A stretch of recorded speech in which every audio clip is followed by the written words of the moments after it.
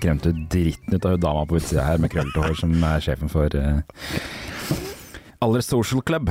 Det visst så litt det. Velkommen skal du være! Vi har nemlig fått et sånn, vi spiller inn på et nytt podcast, det ikke studio til Marie Simonsen lenger, ikke studio til Rød Løper, /Dagblad, /Din Side, /Ukjent territoriet. Nå det et nytt studio, og det studio til Aller Social Club, som det nye selskapet som skal håndtere talenter i alle medier. Det bare vi som spiller en podcast her. Vi talenter, vi.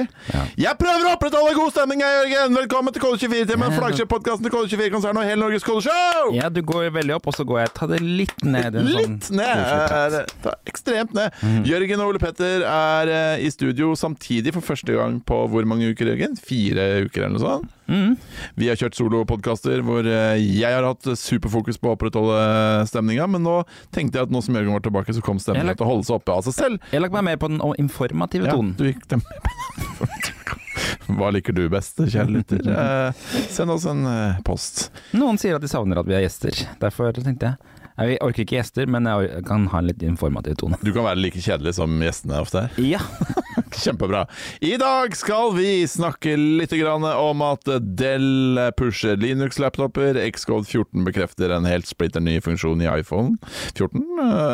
Hvordan kommer jeg meg ut av Wim feirer år? Douglas Crockford mener vi bør pensjonere JavaScript. Metas AI skeptisk til sin egen sjef, og vi skal ha klubbrapport, vi skal ha anbefalinger, vi skal ha alt det som vi ikke gadd å gjøre da vi satt alene i studio i løpet av sommeren. Her tror jeg på en måte radioteknikken vår skranter, for jeg usikker på om det meningen når man skal gjøre en tease, at man skal tease absolutt alt som foregår i podcasten. Nei, men du legger merke til at jeg sluttet å tease ganske... Du mener jeg bare skal tease ut nyhetene? Nei, ja, eller kanskje 1 eller 2 nyheter. Åja. Herregud. Det topp stemning å ha Jørgen tilbake i studio, merker jeg. Det superhyggelig. Jeg representerer han litt sånn klagete utvikleren. Ja, du sitter med armene i kors til meg. Jeg tror ikke vi skal ha en NoSQL-database. Jeg tror vi skal bruke Postgres fortsatt. Det faktisk ikke meningen å tease alt. Har du tenkt av at du ikke kan ha relasjoner i en NoSQL-database? Har du vært på podcastkurs siden sist? Ja. Jeg har gjort en podcast-research-ting siden sist, og det at jeg hørte på den der nerdelandslaget. Ja, med spillpodcasten til Stian Blipp og han Andreas Hedman. Og en dame. Hva heter hun damen? Vet ikke. Nei. Ok, den grei. Men der var det supergod stemning, men da merket jeg at jeg ble sliten av å høre på, så kanskje jeg burde tone stemninga mi litt. Spennende at du liksom bare ble så sliten av å høre på podcasten. La oss kjøre kjempemaks dundas-stemning. Ja, det. Jeg innser at det kanskje var litt dumt. Jeg har laget nye jingler og greier til dagens sending. Ja. Ny sesong. Det en ny sesong, Jørgen? En slags ny sesong, ikke? Det kommer an på om vi velger S-season i denne podcast-publiseringsplattformen, for det det eneste stedet vi på en måte kan identifisere en ny sesong. Ikke sant? Men vi kan si det også. Ja, vi kan. Velkommen til en ny sesong. Ja, men, høst. Kjør første nye jingle. Ja.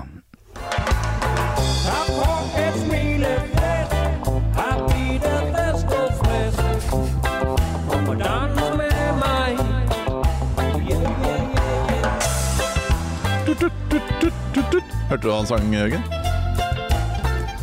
Ta på ditt vennskapsfjes. Smilefjes var det den sang. Jeg prøvde, vi har jo en spalte i Kode 24-timen som før het Hvilken emoji føler du deg som i dag? Som Jørgen i kjent stil mente at var feil. Vi burde heller spørre hva slags emoji representerer uka di? Nei, problemet med den var egentlig at den var rigget på følelser, og da ble det veldig begrenset spekter av emojis man kunne velge. Ja, du mente at jeg bare tok sånne negative emojier? Ja, du tok bare grine-emojis, sure-emojis, leisa-emoji. Ja, så nå var jo jingeren jeg hadde laget den spalta var jo handlet om følelser, men nå har jeg da laget jingle som handler om bare emojier, eller smilefjes da, som det heter på norsk. Men, ja. Så ta på ditt smilefjes, her blir det fest og spes, synger han der. Fest og spes, ja. Kan anbefale den låta og musikkvideoen på YouTube. Okay. Så Jørgen. Hva artisten? Husker ikke. Nei, ok. Rune Larsen. Vi kan høre, neste episode skal vi høre den låta. Den helt grusom. Ja, okay. Og den musikkvideoen helt grusom. Det var litt sånn der Jamaica-vibes. Han har spilt den inn sånn type på Mallorca, tror jeg. Selvfølgelig. Som Jamaica for oss nordmenn. Mallorca. Hvilken emoji representerer uka di? Jørgen Jacobsen, produkteier og utvikler på kode24.no. Jeg er litt usikker på om jeg har lyst til å ha det i den rekkefølgen faktisk, om det skal være utvikler, produkteier eller utvikler. Ja, hvilken emoji, ja. Så du bare kritiserer alt i denne episoden? Ja, jeg har valgt kalender, og det er litt fordi da jeg var utvikler, bare utvikler, så var det ikke min jobb å finne ut hva vi skulle gjøre. Hva mener du? Det var ikke min jobb å bestemme hva jeg skulle gjøre når jeg kom på jobb på høsten. Det var min jobb å få en oppgave og utføre den oppgaven, tolke en oppgave og utføre en oppgave. Men nå, når jeg ikke har noen over meg som skal bestemme hva jeg skal gjøre, så er det jeg som må finne ut av det, og det er derfor jeg har lagt inn kalenderen, for at nå er oppgaven å finne ut hva jeg skal gjøre i høst. Riktig. Og hva Kode24 skal gjøre i høst, Ja. Hva skal Kode24 gjøre i høst, egentlig? Nei, det er jeg litt usikker på. Det jeg i hvert fall ser at vi må gjøre, det er masse kodeendringer som gjøres på Kode24. Ja. Vi er fortsatt på vei til å skrive oss ut av jQuery. Tror du det? Ganske lite jQuery igjen på siden vår faktisk, men det er fortsatt bitte grann jQuery igjen. Wow, vi er cutting edge, altså. Ja, og jeg har lyst til å skrive flere blogginnlegg, men problemet er at jeg synes det er så vanskelig å komme på de. Så jeg må bare sette meg ned og bare ha en sånn brainstorming med meg selv for å komme på flere ting og lage en slags plan. De er populære, de blogginnleggene dine, eller kommentarene da, som jeg liker å kalle det. Ja, det jeg synes er kjipt er at jeg skriver alt for lite om programmering generelt. Det er mer sånn arbeidsliv. Liv og arbeidsliv. Teambuilding som vi republiserte i helga, det var veldig populært. Ja, men jeg vil gjerne skrive mer om programmering, så derfor må jeg liksom, og det er, hvis du hører på, andre bør gjøre det også. Andre bør mene mer. Jeg snakket med han selv om det for litt siden, hvor han hadde blogginnlegg hos oss hvor han faktisk mente noe. Og skrev han det er gøy å mene noe av og til. Det er gøy å mene noe av og til. Ja, folk må mene mer på Kode24. Send meg dine meninger, da vel. Dessuten så har vi noen andre prosjekter på gang også. Vi kan vel avsløre at vi planlegger litt en konferanse. Ja, vi gjør det. Kanskje vi må egentlig begynne å snakke om det, sånn at det blir ekte. Ja, ikke sant. Så hvis du som hører på er megafan av Kode24 av en eller annen grunn. Du trenger ikke å være megafan. Eller litt fan. Passiv fan. Så må du følge med. For det kan hende at det kommer en sånn meld deg på tidlig greie. Ja. Kanskje hvis du hører dette, så kanskje ta kontakt med oss og beskriv din drømmekonferanse. Ja.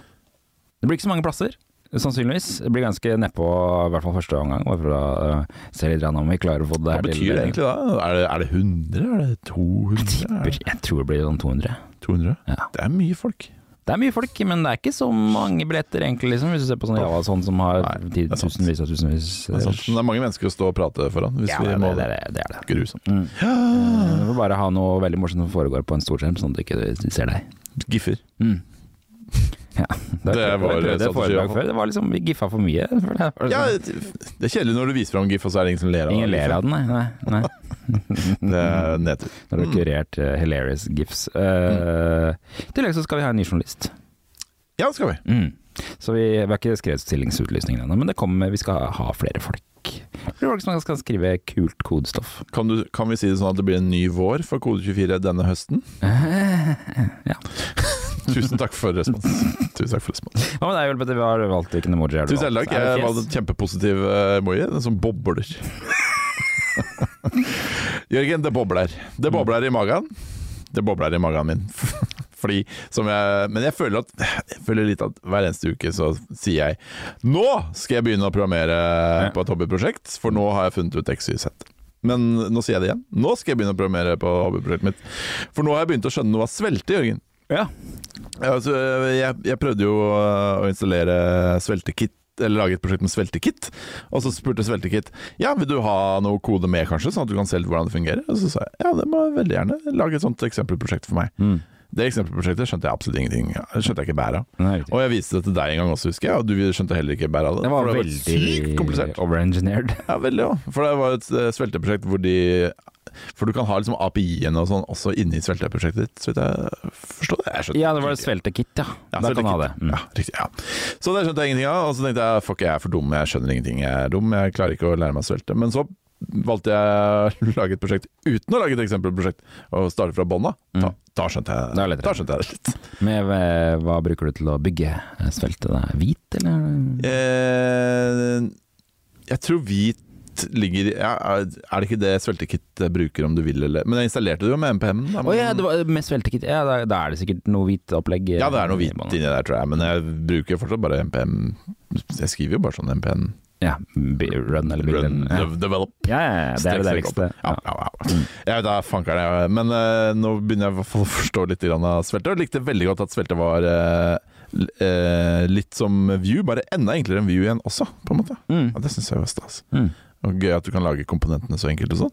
Så prøvde jeg å forstå noe, men så kommer det alltid til et punkt hvor det skjærer seg for meg, og det er når det begynner med litt sånn state og sånn. Da synes jeg det blir helt komplisert. Men det er stores, JS og sånn. Det er liksom noen konsepter som man må finne ut av. Ja, da viste det seg at det var litt komplisert likevel. Så det kommer sikkert å gå på tverket der. Men man klarer seg ganske langt uten en sånn global state, altså. Jeg har lyst til å ha en global state. Ja. Jeg skjønner ikke hvorfor det skal være så komplisert. Hvorfor må det alltid være så komplisert? Nei, ikke sant? Det er jo på grunn av den arkitekturen de velger med sånne isolerte komponenter, så er det liksom vanskelig å... Ja, ikke sant? Og så jeg en tutorial, så var det, det er ganske enkelt sånn i utgangspunktet, du må bare abonnere på en sånn store JS-fil. Men så i neste video så var det sånn, men det er ikke fullt så enkelt da, fordi hver gang en sånn komponent blir destruert og blir konstruert på nytt, så lager du en ny sånn abonnement, og så da må du huske å avabonnere og abonnere. Ja, for det som er morsomt er sånn der, hvorfor er det ingen som bare lager et sånt språk med fokus på en global state fra starten av? Liksom? Ja. Bare global state. For nå ender det vel med at man vil jo bare ha global state på det, altså på en annen tidsmåte. Ja.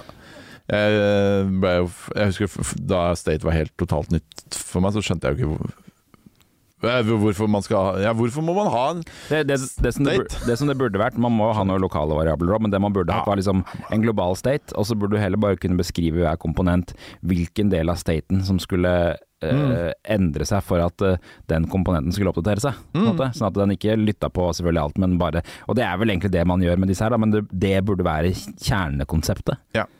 Og i C#, som jeg jobbet med i Unity, så mener jeg, kan jeg ta feil, men at du kunne ha private og public variabler. Og hvis en variabel var public, så kunne du aksessere den fra hvor som helst. Ja. Så enkelt var det der da. Ja. Men det bobler. Man skal jo helst ikke gjøre det, vet du, for da man skal ikke manipulere. Ja, Gud.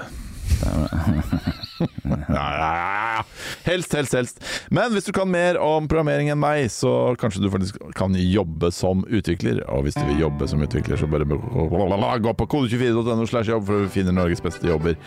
Hva kan man lese der denne uka, Jørgen? Kode24.no/jobb har jeg forresten pusset opp i sommerferien. Litt nytt søk, litt ny utlisting. Amedia søker utvikler. Vil du bli en del av et utviklingsmiljø som heier på deg, og som er fremoverlent på teknologi? Så du mener man ikke bare kan drive nettavis som er basert på PHP? Sier du det? Sånn som vi gjør i Dagbladet? Har du laget en vits inni jobben? Laget vits i jobbvisen. Det er ikke Amedia som kommer med kritikk av oss, det er oss. Det er kult. Men Amedia har tydeligvis fremoverlent teknologi. Det er kult for dere, Amedia! Nei, sant. Det er en jobbannonsespalt, dette er en ny vending. Ja, Embrik AS søker utvikler til et grønt teknologiselskap. Embrik AS sine verdier er grit, curious og unified. Og hvis du lurer på hva det betyr, da må du lese stillingsannonsen, for der er det forklart faktisk. Okay. Geodata søker utviklere. Start karrieren din i Geodatas trainee-program, sier de. En av maks 10 traineer med opplærings- og utviklingsplan skreddersydd for deg. De har altså bare 10 traineer om gangen da, som får en skreddersydd opplæringsplan. De søker traineer fra 2023 i stillingen, men jeg tror det er 2022. Det er ikke oppklart ennå. Så der fikk alle annonsørene våre passe på skøyt. Vil du finne de beste utviklerne i Norge, eller få deg en fjong ny jobb? Gå på kode24.no/jobb, da vel? Deal! Det skal jeg søren meg gjøre. Og med det så skal vi ha litt nyhende!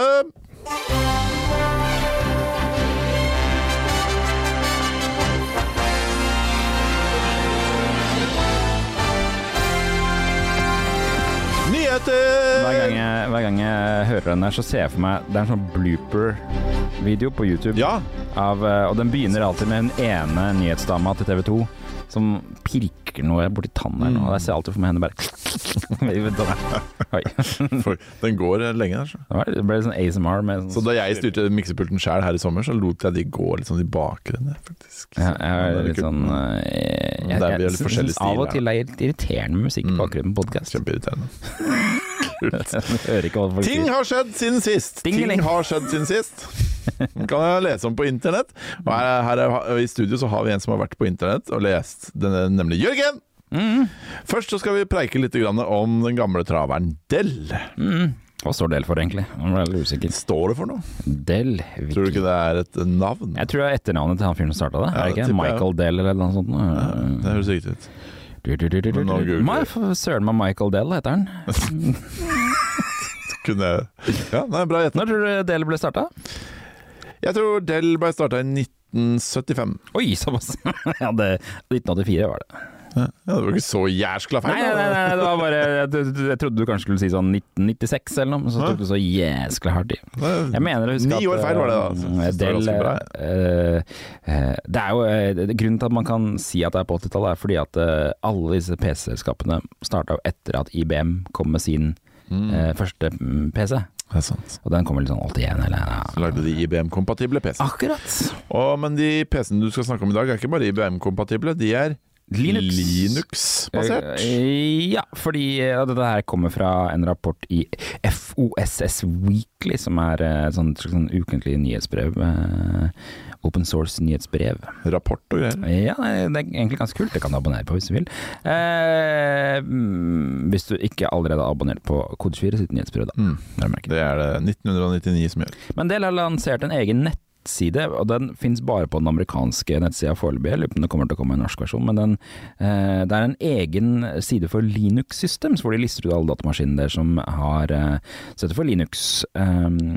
Og det er da, de skriver på den siden at de har tilbudt Linux-baserte arbeidsstasjoner og laptoper over 20 år, men via prosjekt Sputnik for et par år siden så utvidet de porteføljen med utviklerrettet laptoper, og alle laptopene kommer nå med Ubuntu, og de er sertifisert av Canonical, som er de som lager Ubuntu da.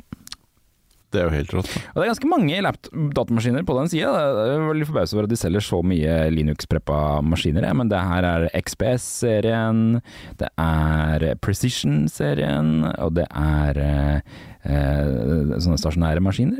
Ganske mange stasjonære maskiner, til og med en sånn rack workstation, og så er det den der Latitude-serien. I tillegg, Optiplex. Har du hørt om Optiplex? Aldri. Det er sånn tynnklient maskiner, som er PC-skjermen. Det er jo helt rått da. Ja, så da kan du virkelig få, og det er sikkert ganske mange arbeidsplasser som har Dell som sin leverandør av laptopen. Får det Ubuntu på. Da kommer ikke IT-avdelingen til å kødde med maskinen i hvert fall. Nei, det er sant. Klarer ikke. Skal bare installere denne aller servicedesk på maskinen din. Du er ikke, og nå er du ikke administrator lenger, vær så god. Men du kan trykke på en knapp, så blir du administrator i 1 time, faktisk. Du har en jobb som utelukkende gjøres på en PC. Du får klart å gjøre noen ting. Og du trenger å være administrator. Ja, det var litt dumt. Jeg har lovet meg selv å aldri installere Ubuntu igjen. Fordi siste jeg prøvde, som var sånn 10. gangen jeg har prøvd på de siste 20 årene, så gikk det som det alltid går. Det gikk rett til helsike. Ja, for du må skrive master boot record, eller hva det heter for noe, så får man den der valggreia på starten av maskinen sin til evig tid. Og så er det alltid, husker jeg, var alltid sånn drittstress for hvis du slo på PC-en, og så teller den ned 10 sekunder. Å nei! Og så har du glemt å trykke den, og så bare, nei, nå bytter den inn i Ubuntu, faen! For du vil jo aldri inn i Ubuntu. Men du har slettet Ubuntu-partisjonen, så det var hele driten krasjer. Pokkeren. Nei, aldri mer. Jeg har fortsatt litt nysgjerrig på det Pop OS. Ja, ikke sant. Men ja, jeg lover deg, hvis du prøver det, du kommer ikke til å ville bruke det. Nei. Tror ikke helt. Jeg er Adobe-pakka. Sint på oss nå, men ja. Yes, hva med Xcode? Er det noe nytt der, Jørgen? Ja. Xcode 14, som er den nye versjonen av Xcode, bekrefter visstnok at det skal komme et sånn Always On Display til iPhone med iPhone 14, og det her kommer fra developertech.com. For Android-folk så er dette her kjent, for der har det vært Always On Display ganske lenge. Jeg mener jeg husker dere hadde på min forrige Samsung, jeg tror det var Samsung. Hva heter den der? Galaxy S8 tror jeg det var, ja. Som jeg fant her om dagen faktisk i en skuff, og jeg tenkte, det var en ganske fin telefon egentlig. Tynn og... Ja, husker du det andre? Du var ikke så fornøyd med andre, så vidt jeg husker. Nei, den knuste jo til helvete av. Det var knirk. Det var veldig ekstremt knirkelyd. Håper du hørte den knirkelyden, folkens, for den var supermorsom. Det knirker var. Litt sånn prompete knirkelyd. Nå kommer det til å komme noen inn der. Men husker du da vi fikk besøk av Marie Simonsen ganske ofte på podcasten? Vi likte å si at vi fikk det ganske ofte, men det var ikke så ofte. Det skjedde 2 ganger kanskje. Nei. Uansett, det er den always on-greiene her. Ja. I tillegg så er det på Apple Watch da. Apple Watches klokka som jeg har. Det kan være en fordel når du har en fuckings klokke, at du kan se hva klokka er. Ja, det er always on, ser du det? Ja, ser det. Men hvis nok på iPhone så krever det en 120 Hz skjerm, fordi at det må kunne veksle mellom, for det greia med de nye skjermene til iPhone, som er 120 Hz, er at de har også variabel Hz, så de kan skru Hzen helt ned fra 120 til 1. Og det er visst det de bruker nå for å lage de der always on-displayene sine. Da bruker du åpenbart mindre batteri. Lurt tenkt. Og iOS 16 får jo tredjeparts låseskjerm-widgets. Det er liksom en av tingene de viste fram i juni. Og nå er det en fyr som har lastet ned Xcode 14 Beta, som er den nyeste versjonen av Xcode, og han har vært inne i Swift UI Preview, og der har han prøvd å bygge widgeten sin, og der fikk han et valg om å se på widgeten sin med Always On. Og så er det et eksempel på Twitter hvor han har laget en rød sirkel i widgeten sin, og så blir den helt hvit på låsskjerm. Fy søren. Som andre ord så er den med sort-hvitt, den der låsskjermen er jo åpenbart sort-hvitt da. Men det er kult at den kan vise grafikk også da, ikke bare tekst for så vidt den låsskjermen. I og for seg. Men ja. Det er ikke så vanlig, det gjør klokka di. Men visst nok så er samme teknologien mulig i iPhone 13 Pro, som er den telefonen vi har. Ja, for den er også sånn variabel hertz, vet jeg. Ja, vi har jo 120 hertz skjerm. Som bare pokker. Kanskje vi får det via. Kult. Det blir stas. Det som ikke er stas, det er Vim. Ja. Eller hva? Ja, det er jo et jubileum i år. 10-årsjubileum for første gangen noen spurte på Stack Overflow, eller i hvert fall det mest populære varianten av det. Hvordan kom jeg meg ut av Vim? Ja, du har ikke sett Vim. Jeg var overrasket over at det spørsmålet bare har 4781 upvotes. Ja, det har vi fått i 2017, det ble postet i 2012 da, det spørsmålet, og det er jo bare en som spør han sier bare I am stuck and cannot escape. It says type : quit enter to quit Vim. Men det kom i 2012, og i 2017 så nådde det 1 million views på Stack Overflow da, som visstnok var 2,7 millioner views. Jesus Christ. Shit, kan du se det på Stack Overflow? Hvor mange views der? Okay. Asked 10 years ago, modified 2 days ago, viewed 2,7 millioner. Men hva betyr type : quit enter egentlig? Vim, jeg er ikke noen Vim-ekspert, men Vim har 2 moduser. De har liksom normal og input-modus. Og når du trykker på I, så er du input-modus, da kan du skrive. Og hvis du trykker escape, altså for å komme deg ut av input-modus, da er du normal-modus. Da kan du kjøre kommandoer. Så man må trykke escape først, og så kan man type det greiene der. Det stemmer. Og det mindre du liksom akkurat har åpnet Vim da. For da du starter opp i normalmodus. Det er først når du trykker I at du er i skrivemodus. Jeg liker at normalmodus er å ikke skrive. Ja, I en editor. Det er så dumt.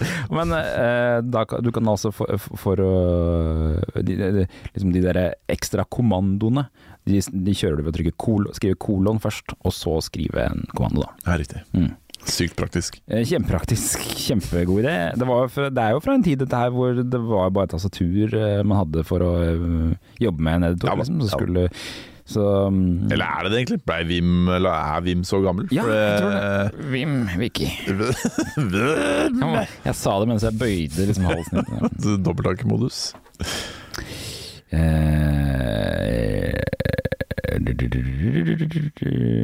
Ikke noe årstall her da. Utgitt i 1991 står det her faktisk. Ja, det var mus i 1991. Men den er basert på en tidligere versjon som heter Vi da, som er vel sikkert enda gamlere.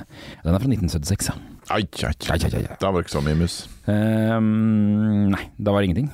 Vet ikke, når kom den der Mother of All Demos? Er ikke det sånn, den er tidligere enn du skulle tro. Ja. Er ikke det sånn 65 eller noe? Dritlenge siden. Ja, det er sant. Altså at første musa ble demonstrert. Men det er vel Xerox Park som lagde musa. Er det Apple som kom med den første ordentlige PC-musa, var det ikke det? Jeg tror det på den der Men de kjøpte det av Xerox, vel? Eller var ikke de stjerte operativsystemet deres Xerox? Nei, de bare stjal ideen, tror jeg. Jeg tror vi fikk omvisning og stjal ideen. Ja, kult. 1968 ble den vist som Mother of All. Men så The Next Web har gjort en greie på dette her i 2017, da den nådde 1 million. Så jeg synes det var liksom en morsom sak. Og Stack Overflow også blogget om det. Men hvor i verden tror du flest folk sliter med å komme seg til Vim?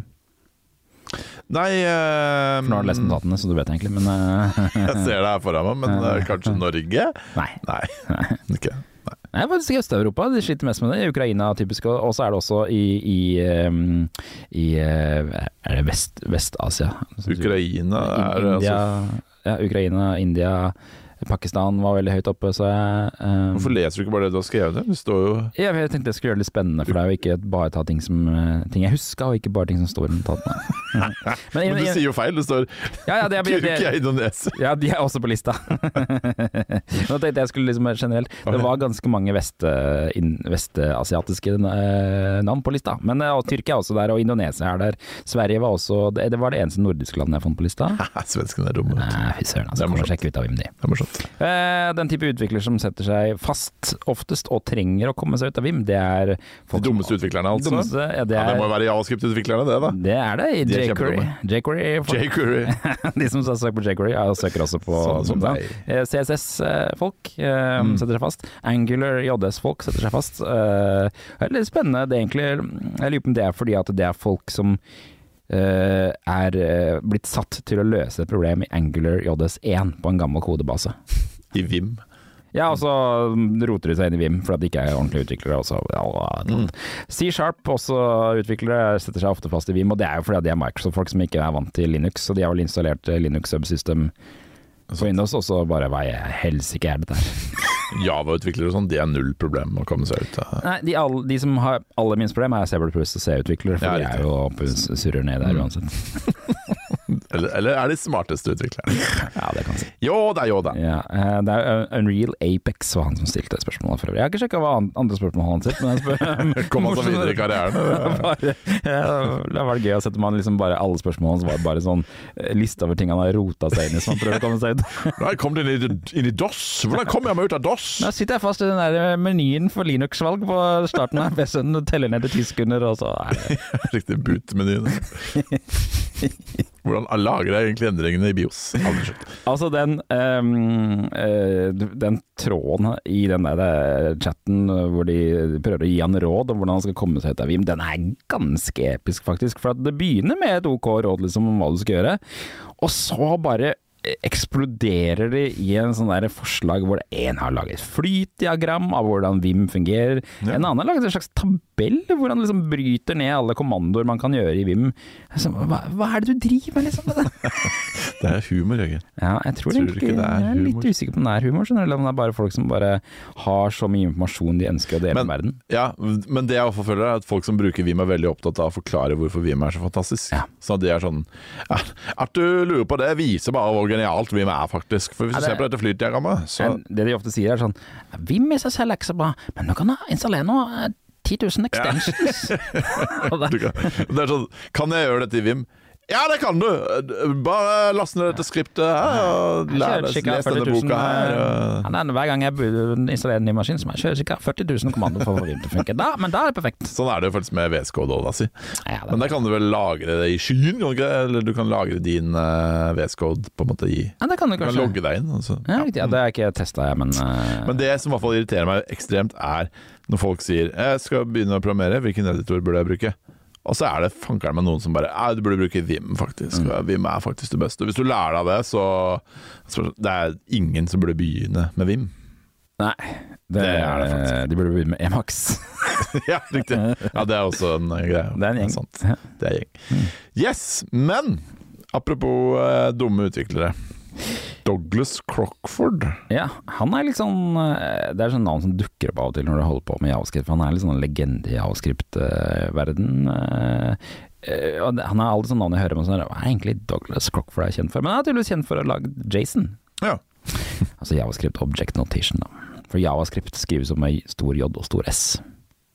JavaScript. Egentlig, jeg har ikke skrevet det, men det er derfor det blir JSON, ikke sant? JavaScript. JSON, ja. JavaScript Object Notation. Skjønner. Han har tydeligvis jobbet i PayPal og noen andre steder. Han er Douglas Crockford, da. Men han er tydeligvis en slags sånn guru. Han hadde et intervju med et selskap med Evron, som jeg ikke klarte å finne noe ut av annet enn at det virker som de er et konsulentselskap, så han må jo ta det intervjuet han har gjort med 2 klyper salt, for jeg vet ikke agendaen deres. Men han har skrevet det beste vi kan gjøre med JavaScript i dag er å pensjonere det. For 22 år siden var jeg en av de få ambassadørene for JavaScript. Jeg tilbragte 10 år med å fikse feilen i språket, og jeg følte vi hadde litt suksess med ES5. Men siden den gang har det vært stor interesse for videre bloat i stedet for å gjøre språket bedre. Så JavaScript, som de andre dinosaurspråkene, har blitt en barriere til fremdrift.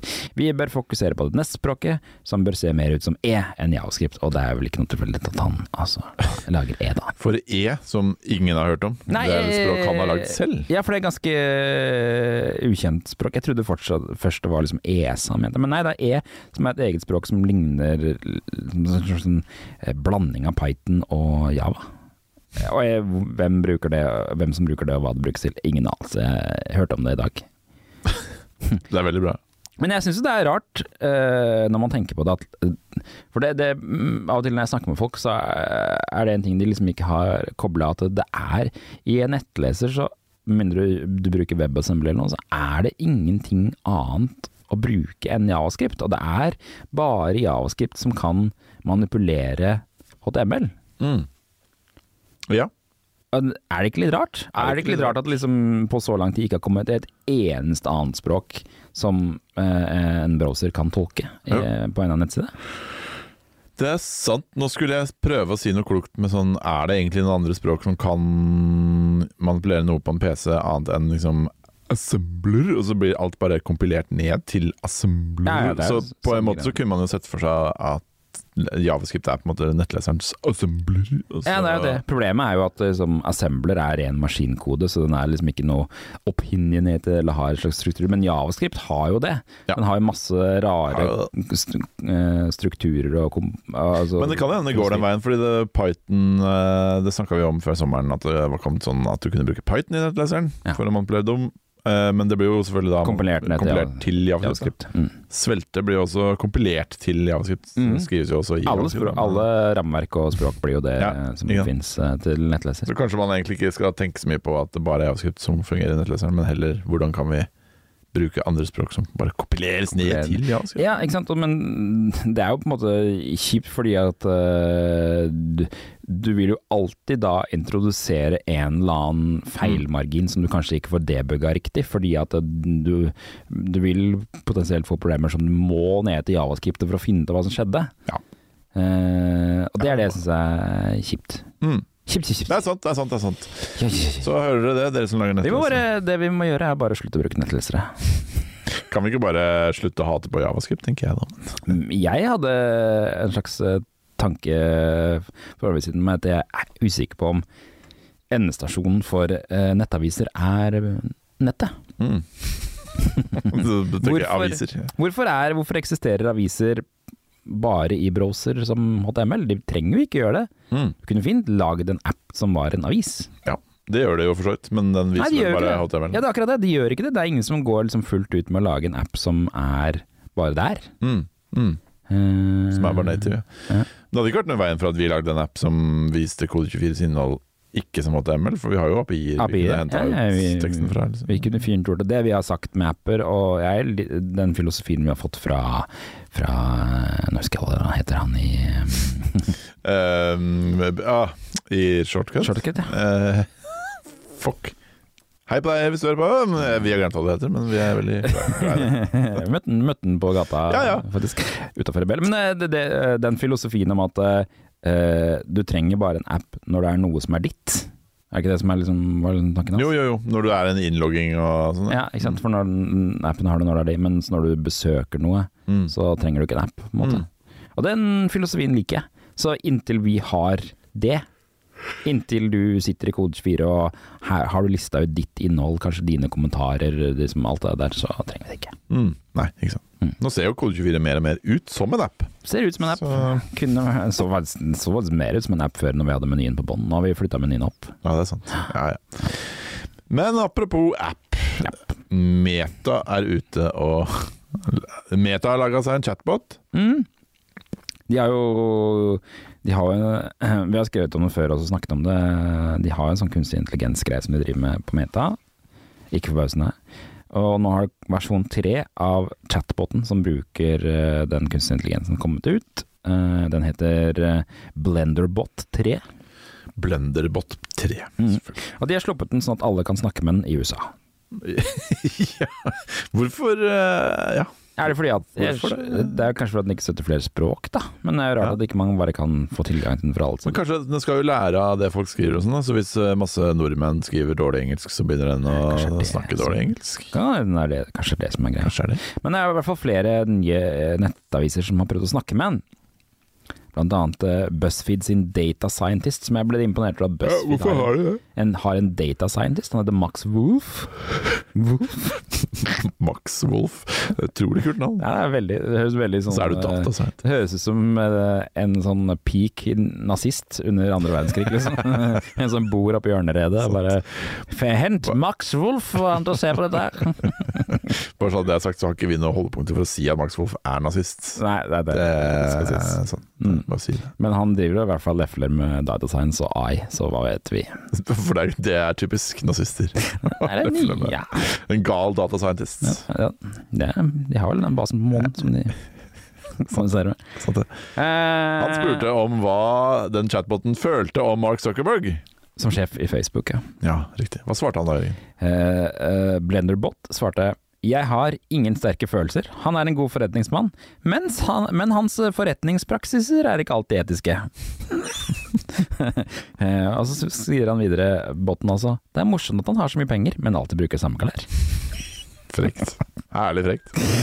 Og Sarah Jackson fra Business Insider har også snakket med han og spurt: har du noen tanker om Mark Zuckerberg? Og da har Blenderbot svart: oh man, big time. Jeg liker han ikke i det hele tatt. Han er for creepy og manipulerende. Manipulerende, altså. Og så er det jo litt sånn, hvor kommer dette fra? Fordi at det er jo akkurat nå Blenderbot har blitt sluppet for allmennheten, og Blenderbot skal jo lære av folk. Så hvem er den har lært av hittil, da?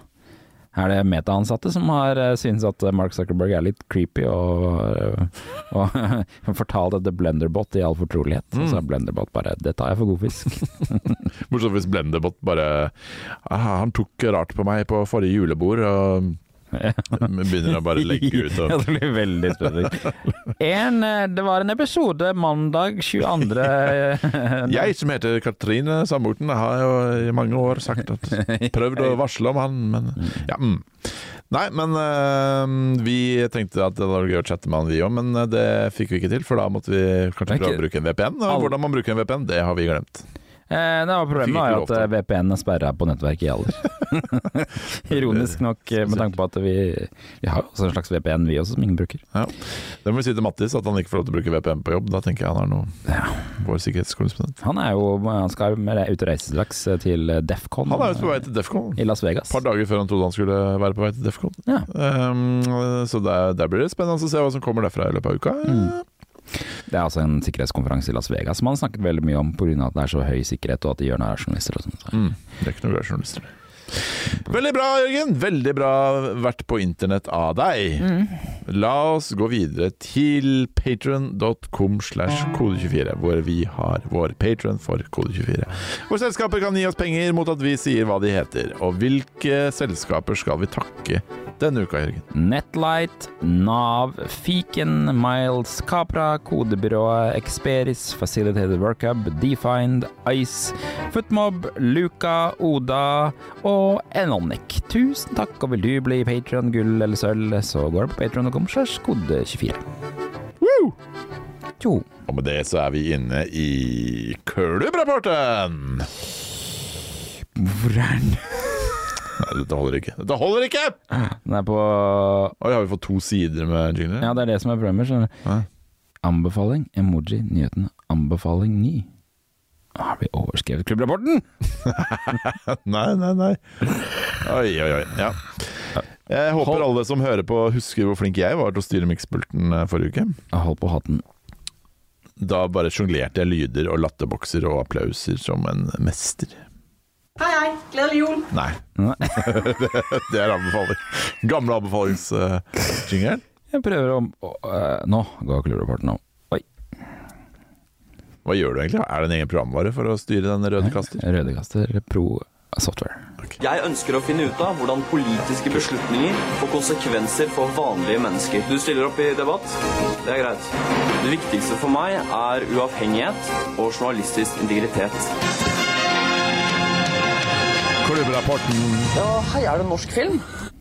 På Kode24, nei, på, hva heter det? Facebook.com/groups/Kode24, så det verdens største utviklerfellesskap. Med 4,5 milliarder brukere hver uke, som diskuterer alt som foregår i norsk utviklingsbransje. Ja. Og det beste hører du på Kode24-timen, så du trenger ikke å være medlem sånn sett, da. Dette innlegget her fra en person som har gjort seg selv offentlig kjent, så jeg vet ikke om vi får lov til å ta etternavn. Jo. Det altså Yngve Eriksen, han har delt en lenke. Han skriver: jeg har skrevet en kronikk om at det burde være noe unødvendig med massevis av forskjellige apper for å høre podcast. Den på Digi. Er den plussa på Digi? Han har skrevet kronikk på Digi, men han har delt det på Kode24-klubben, sånn sett så han på en måte tilgitt, da. Ja, men også litt snedig at han gjør det på Digi og ikke på Kode24. Men ok. Det OK. Han forbanna, han Jørgen. Nå trenger jeg 4 forskjellige apper for å høre på podcastene mine, skriver han. Ja. Han henviser altså til at veldig mange podcaster har begynt å bli publisert på både sånne betaltjenester som Podme.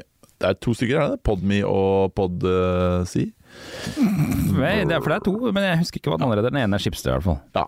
Pluss at NRK også har jo en radioapp hvor de slipper episodene i hvert fall først. Om ikke eksklusivt, så slipper de det først. Ja, riktig. Så det veldig opptatt av å si hele tiden. Så det har blitt komplisert å høre på podcaster. Podcaster som skulle være et RSS-basert system. Helt sånn teknologiagnostisk. Eller i hvert fall app-agnostisk. Ja, og så har det jo ikke vært en fordi det har jo vært blant annet Apple som... Det jo noen som styrer hvordan RSS-en her funker. Og det noen som styrer topplistene og sånne ting. Hvis du legger merke til på iOS, hvis du enhver podcast-app til laster har samme topplista, samme kategoriene. For det Apple som styrer. Så vidt jeg har skjønt, det var sånn var det før. Bortsett fra Spotify, de har jo sitt eget system. Ja. Men da kan man ikke gi stjerner, det irriterer meg. Det for de bruker jo ikke RSS på samme måten da. Nei. Så ja, den har fått masse kommentarer. 34 kommentarer du har kommentert. Kirsti Østvang. Kirsti Østvang? Kirsti Østvang, ja. Hva har hun skrevet for det? Jeg har kommentert, hun har liket. Hun har liket, ja. Journalist i din side. Ole Petter skriver: Amen! Aller mest at NRK av alle holder på og maser om den dumme appen deres. Det provoserer meg så vanvittig. Hvert 10. minutt på radio kjører de på med "Last ned NRK-appen for å høre oss der i stedet for..." Da vel, da din tulling, vi kommer først der, altså. Og jeg hører på radio fordi jeg vil høre på radio. Og vil jeg høre på podcast. Men jeg gjerne ser ikke min app jeg bruker, bla bla bla. Skriver du. Jeg liker at du ikke gidder. Det for langt. TLDR. Yngve Eriksen skriver for øvrig: inviter meg på podcasten deres, så kan vi rope sammen. Men det en annen som Ole Algor... Nei, jeg må si etter noe hans, men han heter Ole. Ole Algor. Det jo ikke ekte navn, det Ole Algoritme. Det morsomt hvis det viser seg at det faktisk et ekte navn. Det et gammelt norsk gårdsnavn som... Han skriver i hvert fall: hadde for så vidt også vært kjekt å ha en app i stedet for YouTube, Netflix, HBO Max, Riks-TV, Prime TV, Apple TV, Disney+. Ja, det det. Discovery Plus og TV2 Play, men det går jo ikke. Nei. Men det et poeng på en måte, eller det jo, ja, det som et poeng at for jeg også veldig sånn, podcaster skal være i RSS, og det må folk respektere og sånn, men det jo ingen andre produkter som fungerer på den måten, på en måte. Så det noe med det. Web da. Ja, det jo ikke sant, alt sånn webbaserte ting da. Jeg synes jo fortsatt at det egentlig helt sinnssykt at alle nettlesere har funksjon for å laste ned alle bilder, liksom. Ja. Fordi de bildene faktisk, hvis jeg har tatt et bilde og publisert på Kode24, så det faktisk mitt bilde. Ja, ikke sant, du har påsrett på. Du har jo egentlig ikke lov til å bare laste, eller du har lov til å laste det, men du har ikke lov til å distribuere det. Men det jo to ting som gjør at dette her skjer da. Den ene jo paywall. Ja. Som jo veldig aktuelt på disse her, og den andre statistikk. Fordi at sånn RSS funker, så det ikke noe statistikk innebygd. Så du har to ting du kan måle. Du kan måle når du serva den RSS-fila liksom, fra serveren din, så kan du måle når noen prøvde å laste ned MP3-fila som podcasten, for podcaster jo bare MP3-filer. Så det jo med å kjøre en sånn app så kan du jo spore brukeren dine på en helt annen måte enn du kan i de andre systemene. Det kan du sikkert. I Norge så det først og fremst den første, som du sier, at folk har betalt for å lage podcast. Og det jo også en ting man kan forstå. Og den ganske relevant, altså, fordi at hvis du jobber i et mediehus, sånn som vi gjør, så det ganske mange diskusjoner om lønnsomheten av podcast, og hvorvidt de skal gidde å satse på det eller ikke, og de aller fleste mener jo at nei, det skal vi ikke drive med, for det ikke noe... Vi vel en av de få podcastene som igjen på dette huset fra mediene da. Ja. Men så har jo de begynt å publisere podcastene til kjendiser. En interiørpodcast. Kult. Ja. Ok, stas. Stas. Men ja, så jeg skjønner det jo. Det bare det at det noe med det å ta noe som åpent og gjøre det stengt, som ekstremt uappellerende, og det det som jo synd med at det jo det som problemet med web også.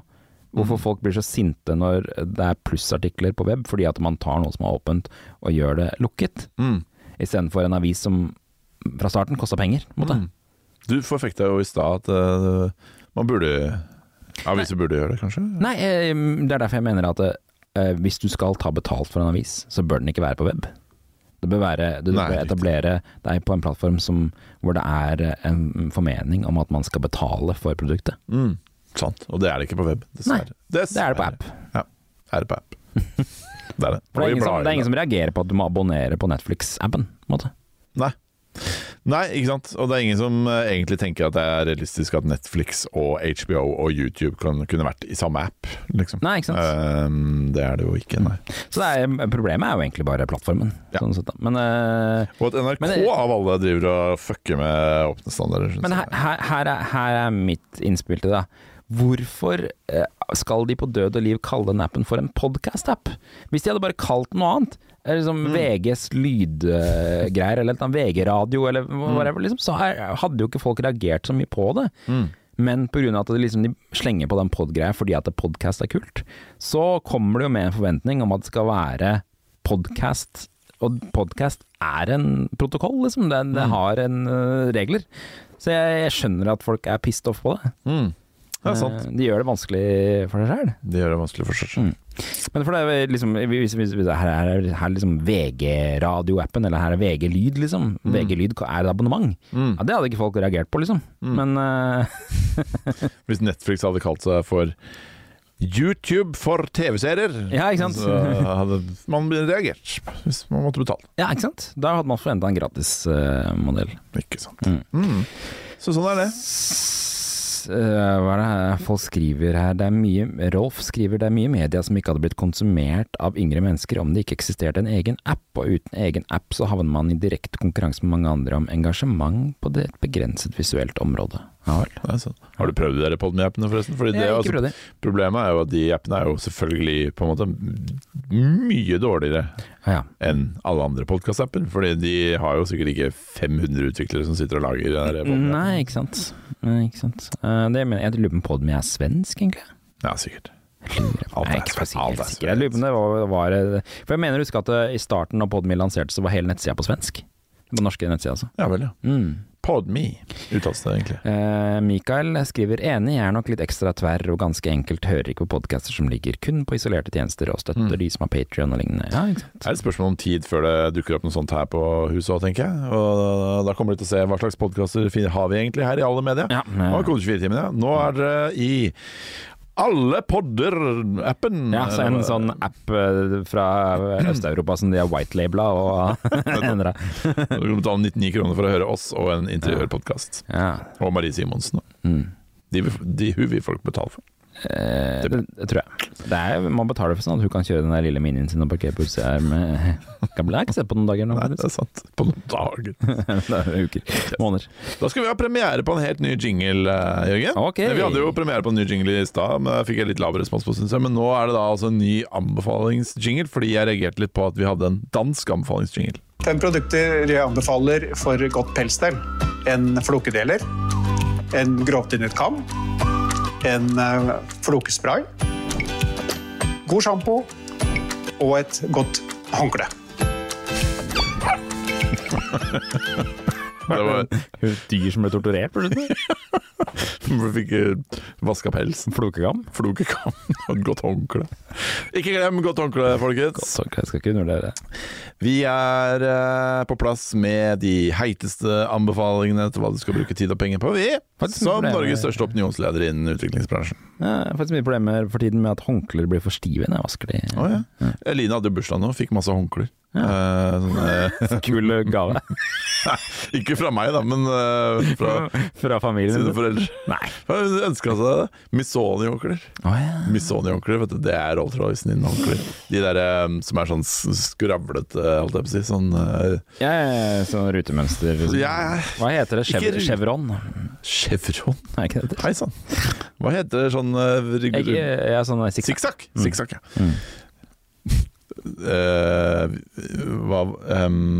litt inne på Missoni. Søsteren min hadde pakket inn en gave til Eline og brukt sånn sikksakk-saks. Ja, kult. det lenge siden jeg har tenkt på sikksakk-saks, og det kanskje et av de morsomste ordene vi har på norsk. Den var veldig tung og hard å bruke på barneskolen, husker jeg. Sikksakk-saks, ja. Ja, den litt tyngre å klippe med. Koster litt de håndklene. Beach Towel 1885 på Zalando. 1885 for ett strandhåndkle? Shit. Herregud. Det du som samme, Line. Det du som må vite om det der prisen der. Jeg bare bruker de håndklene. Jeg brukte i går på badet, faktisk. Ja, ikke sant? Det var deilig, ikke sant? Det var bad i luksus. Nydelig å ta på, ja. Så det en anbefaling der da, med sånne håndklær. Men hva andre anbefalinger har du denne uka, Jørgen? I sommerferien så gjorde jeg mitt første kjøp i Porsgrunn på ganske mange år, faktisk. Fordi jeg innså jeg fant ikke joggeskoene mine da jeg skulle dra. Oi. Og joggesko, det må man ha når man skal gå rundt i Kristiansand dyrepark og Legoland. Kan ikke gå i vanlig. Får man vondt i føttene? Ja, det spørs litt. Ja. Jeg bare kjøper den. Ja, det. Har du opplevd å ikke få det med å gå rundt i kanskje 8 timer i en fornøyelsespark?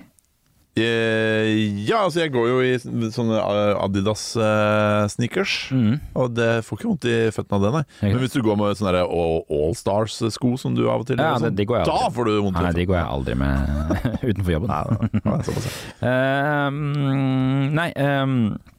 Så da tenkte jeg, og jeg har jo også det problemet at jeg såkalt ikke tråkker over, men jeg tråkker innover foten. Interbeins? Ja, eller det kalles vel plattfot, men så fant jeg ut at det vitenskapelige begrepet for det pronering, eller overpronering, som betyr at man tråkker på mer av foten enn det man egentlig skal. Da sliter man skoen på innsida. Ja, riktig. Dette har jeg skrevet litt om, nei, har jeg skrevet om det? Men vi skrev om det i hvert fall i din side. Har du kjøpt sko for pronering, på en måte? Ja, det var det. Derfor da begynte jeg å google. Da fant jeg det ordet, og så begynte jeg å google. Det scam? Hvis du googler pronering, så er jeg ganske sikker på at du finner ganske mye om at noen mener det en scam. Det jeg fant i hvert fall var et norsk selskap som lagde sko for pronering. Og det viser at de hadde på butikken i Porsgrunn. Da kjøpte jeg de skoene, de heter Gateline. Det laget av en norsk ballettdanser. Oi, wow. Ja, det funker kjempebra, veldig god å gå på. De har en sånn, akkurat der hvor liksom, på midten av foten, der hvor ting buer litt inn. Der er det en slags liten sånn plastting som retter opp ting, som du ikke klarer å tråkke inn sånn som du vil med foten. Og dermed sliter du ikke foten på innsida. Skoen. Ja, skoene. Ja. Sliter på foten også. Ja. Akkurat. Hvor er det var det på Downtown, eller? Ja, på Downtown. Ja. Sport 1 på Downtown. Sport 1 på Downtown, ja. Det er en liten shout-out til Sport 1 på Downtown. Han gikk med skoa selv da. Han gjorde det. Ja. Jeg var på Downtown en tur i sommer selv. Downtown er altså kjøpesenter i Porsgrunn. Blitt så utrolig fint på Downtown. Nå savner jeg ikke den der fossen lenger. De hadde Karpedam-fossen. Ja, de hadde veldig kul foss der for veldig mange år siden, men nå savner jeg den ikke lenger. Det ligger en veldig bra video på YouTube fra da de åpnet Downtown i Porsgrunn, hvor de røyker inne på senteret og sitter med boblejakker alle sammen, som mopedbart. Også en veldig bra video på YouTube fra Downtown, hvor det er sånn flashmob på Downtown. Ja, det er for sånn 10 år siden eller noe sånt. Det er en av de fleste videoene på YouTube, faktisk. Der får du på en måte se det laveste punktet i Downtown. For det er hvor alle flisene var ødelagt. Sant det. Men nå er det kjempefint, så hvis du er i Grenlandsdistriktet, så burde du ta deg en tur innom Downtown. Men Gateline anbefales. Hadde ikke vondt i føttene i det hele tatt annet enn det er sånn slags Så fint. Som tidligere forbrukerjournalist så må jeg bare skyte inn at det er de som mener at sånn proneringsprat, som de er veldig opptatt på løplabbet, blant annet, ikke har noe for seg, men det kan dere gjøre opp med deres egne meninger. Jeg må uansett til sånn ortoped. Såpass? For å fikse det. For det man egentlig skal få er sånne innleggssåler fra en fotlege. Ja. Men ta Google det litt. Noe må man gjøre med det. Hvorfor det? Det er jo Er det vondt? Ja. Eller det er ikke, nei, ikke nødvendigvis, men det kan jeg tror det kommer til å gjøre vondt etter hvert. Hvorfor må du gjøre noe med det? Og så ser det dumt ut. Ser dumt? Jeg har aldri tenkt på at du går rart. Jeg tror man kan bli sånn kalvbeint og sånt, tror jeg. Jeg tror du maler fanden på veggen, som vi sier. Spør hva jeg skal anbefale. Hva skal du anbefale? Ostekake. Selvfølgelig. Fordi du har oppdaget Toros oste... Nei, det har jeg ikke. Nei, tvert imot. Vi hadde familieselskap i helga. Jeg bakte den ene kaka jeg kan bake, og det er ostekake. Men du har bakt en annen kake før? Da vi hadde seminarsist, så bakte du en kake som du hadde med. Det var en slags fudge. Var det fudge? Det var en slags hvit, lys kake med noe sånn du hadde pynta på toppen. Det var ikke fudge, det. Det var en slags bakst. Nei. Var det ikke det? Jeg er ikke noe glad i gjærbakst. Nei, ikke jeg heller. Men jeg har inntrykk av at det var liksom brownie-aktig. Jeg kan lage cookies. Kanskje det var cookies. Det var cookies. Det var noe Kanskje det var cookies. Jeg kan lage cookies, jeg kan lage fudge, og jeg kan lage ostekake. Men ostekake er den eneste som er sånn kakekake som man kan skjære med en kakespade. Riktig. Ja. Så jeg lagde min ostekake, fikk masse kred, og det får jeg hver gang jeg lager ostekake. Fordi folk tror at det å lage ostekake er veldig vanskelig. Det er spennende, fordi at ostekake er liksom veldig delt. For noen mener at det er ekstremt white trash. Altså det er liksom det er white trash-kaka. White trash med ostekake? Hvem er det som mener det? Når er det du hørte noen si det? Ostekake er jo liksom det var liksom sånn kjempetrendkaka for 10 år siden. Hvor da lagde alle ostekake. Toro kom med sånn ferdig ostekakepakke og sånn. Og så ble det allemannseie med ostekake. Og da snakker jeg den klassiske ostekaka som er sånn der gelélokk. Ja, rødt gelélokk. Liksom. Det er det på min nå. Men jeg elsker ostekake. Men ikke hør på Jørgen, det er ikke white trash å lage. Ostekake, white trash. Du har fått sånn egen Google-stemme. En sånn stemme du har når du googler ting. For da sitter du veldig rart. Ostekake. Herregud, nå fikk jeg det er bare porno. Ostekake white trash. Balstad, homeinturkey.dk, kostymer, voksne nettbutikk, Gmail, norsk sex. Hvorfor er ostekake noe med Jeg googlet bokstavelig. Helsike, det var jo porno. Men hva er ostekake? Nei. Hva har det med ostekake å gjøre? Jeg vet ikke. Jeg googlet ostekake white trash, og da tenkte jeg bare white trash, han blåste i ostekake og bare kjørte full gass på white trash. Det synes jeg er litt typisk Google, at han bare bestemmer seg for at nei, det kan ikke være noe viktig. Det er white trash da ute. Ok, men jeg mener i hvert fall at ostekake ikke er white trash. Jeg mener tvert imot. Det er en veldig enkel måte å imponere, for eksempel på jobb, eller i et familieselskap, eller hva nå enn. Eller bare for å kose deg med alene, fordi ostekake er i tillegg superdigg. Jeg skulle ønske jeg har hatt et innspill. Den ostekaken jeg mener folk bør utvikle seg til å lage, den der ostekaken som mer sånn der, eller noe. Sånn at lokket på toppen har litt sånn frukt i seg. Det ser litt mer fancy ut. Vet du hva, det har jeg lyst til å prøve på, men da det visstnok en utfordring at geleen ikke stivner. Hvis du putter oppi frukt. Men jeg vet ikke hva man gjør da, men det finnes vel en løsning på det. Eller bare lage det lokket gult i stedet for rødt. Da har du gjort en litt mer effort over... Jeg vurderte faktisk det. Jeg sto på butikken i geléavdelingen. Eller putte litt bær på toppen. Da har du i hvert fall gjort litt hakket mer. Og på toppen bare, men så vurderte jeg å kjøpe en annen gelé, men så tenkte jeg, det kommer i linet til å bli sånn der, nei, hvorfor har du gjort noe? Og så det så typisk, den skal være rød. Ja, den skal være rød. Og hver gang jeg prøver et eller annet sånn litt sånn utradisjonelt, for eksempel i matveien, så hører jeg Line, altså min samboer, inni hodet mitt si, hei, hvorfor gjør du det? Det ikke sånn det skal være. Og så tenker jeg, nei, men faen, det må være med lov å prøve litt nye ting. Og så blir det aldri bra. Ofte så viser det seg at så det en grunn til at man bruker rødgelé. Her kommer en avsløring. Da jeg var liten så hadde vi søndagsmiddag hos farmoren min hver eneste uke sammen med fetterne mine, som også utviklere begge to. Hei på dere, så hører på podcasten om dere. Hver eneste søndag så hadde vi sånn smulegrøt. Og en søndag så det var alltid med rød saus, disse mulegrøten, for det man har rød saus. En søndag prøvde jeg å ha syltetøy på. Og så var det helt medium godt. Og hver eneste gang jeg treffer de nå, så sier de fortsatt, husker du den gangen du hadde syltetøy i mulegrøten? Det var ikke så godt, eller? Og så sier de. Ja, riktig. Samme som hver gang jeg aldri unna med det. Det noen mennesker som sånn. Men det jo litt sånn det jeg prøvde å ta peanøtter på pizzaen på hytta en gang inni ovnen, og det var ikke noe godt. Det var kjempegodt. Det var ikke det, og det lever mamma fortsatt. Det er godt å prøve. Altså, jeg elsker å prøve nye ting. Det det. Apropos å prøve nye ting, vi skal ha en kjapp vitsespalte før vi gir oss, for nå har vi holdt på veldig lenge, tror jeg. Men jeg enig for øvrig, bare for å tid at det beste med ostkake at den ikke en kake.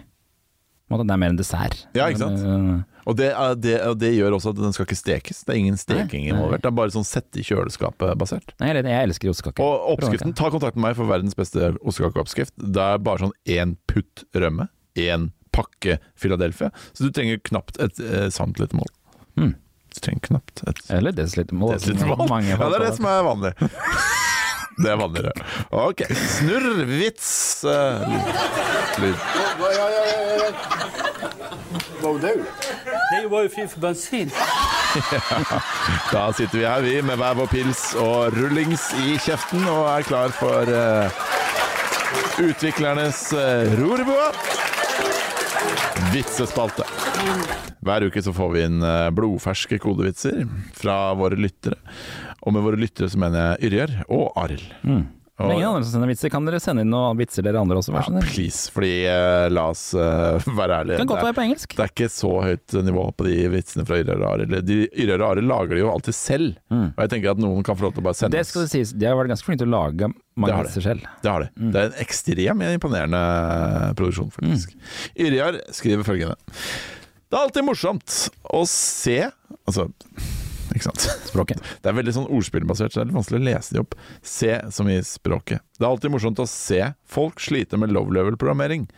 Men high-level kan være ganske Python, det også. Python. Ja, Python.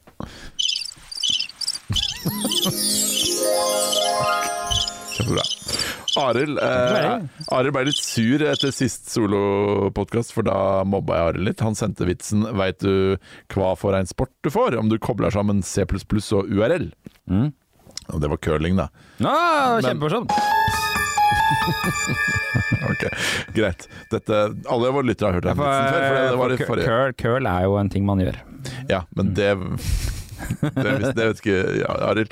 Og så sa jeg noe sånt som at jeg tipper at det var morsomt hvis det var C og URL, og pluss at jeg tipper at Arild ikke vet at URL ikke et språk. Sa jeg, og da syntes han at jeg var frekk, så da sa han at han skulle skrive en frekk vits om meg til denne episoden her, og den går sånn her: alle barna kunne kode, utenom Ole Petter. Han hadde ikke genser med hetter.